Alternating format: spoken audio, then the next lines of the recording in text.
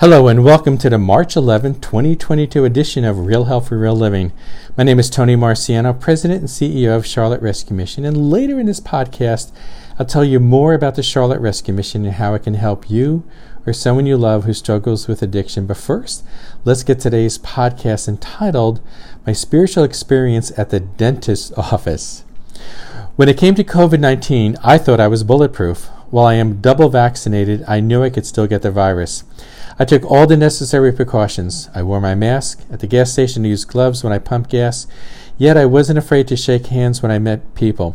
I'd often joke that when I greeted someone, my right hand came up as if I was in a gunfight in the wild, wild west.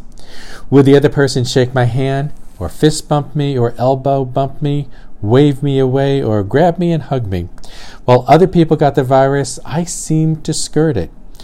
I began to boast. No matter what I did, I couldn't get the virus. I told my wife the CDC needed to extract my blood and make a vaccine with it and spread it over the planet to end this global pandemic.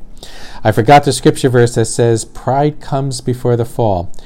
Let me take you back when I was 18. At the time, I was a very good canoeist. I could navigate an aluminum canoe down the white water rapids of the Delaware River.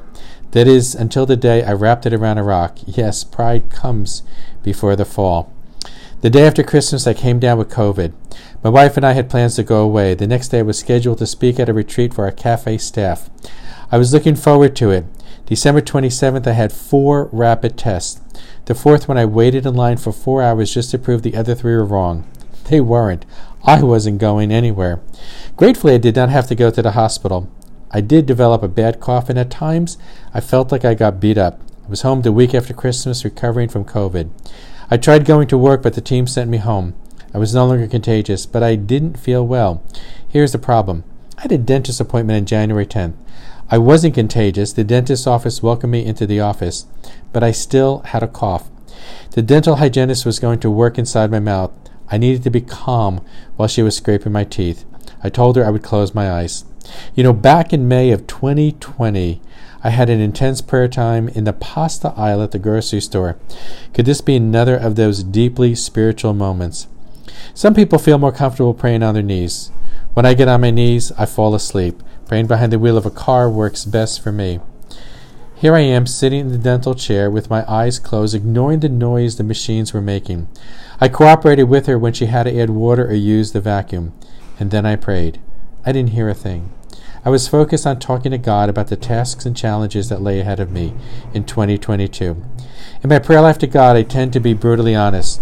I talk about my fears, concerns, and frustrations. The hygienist had no idea what was going on. She thought she was removing the tartar and plaque from my teeth, and she was. At the same time, the dental chair became a sacred place for me to talk to God.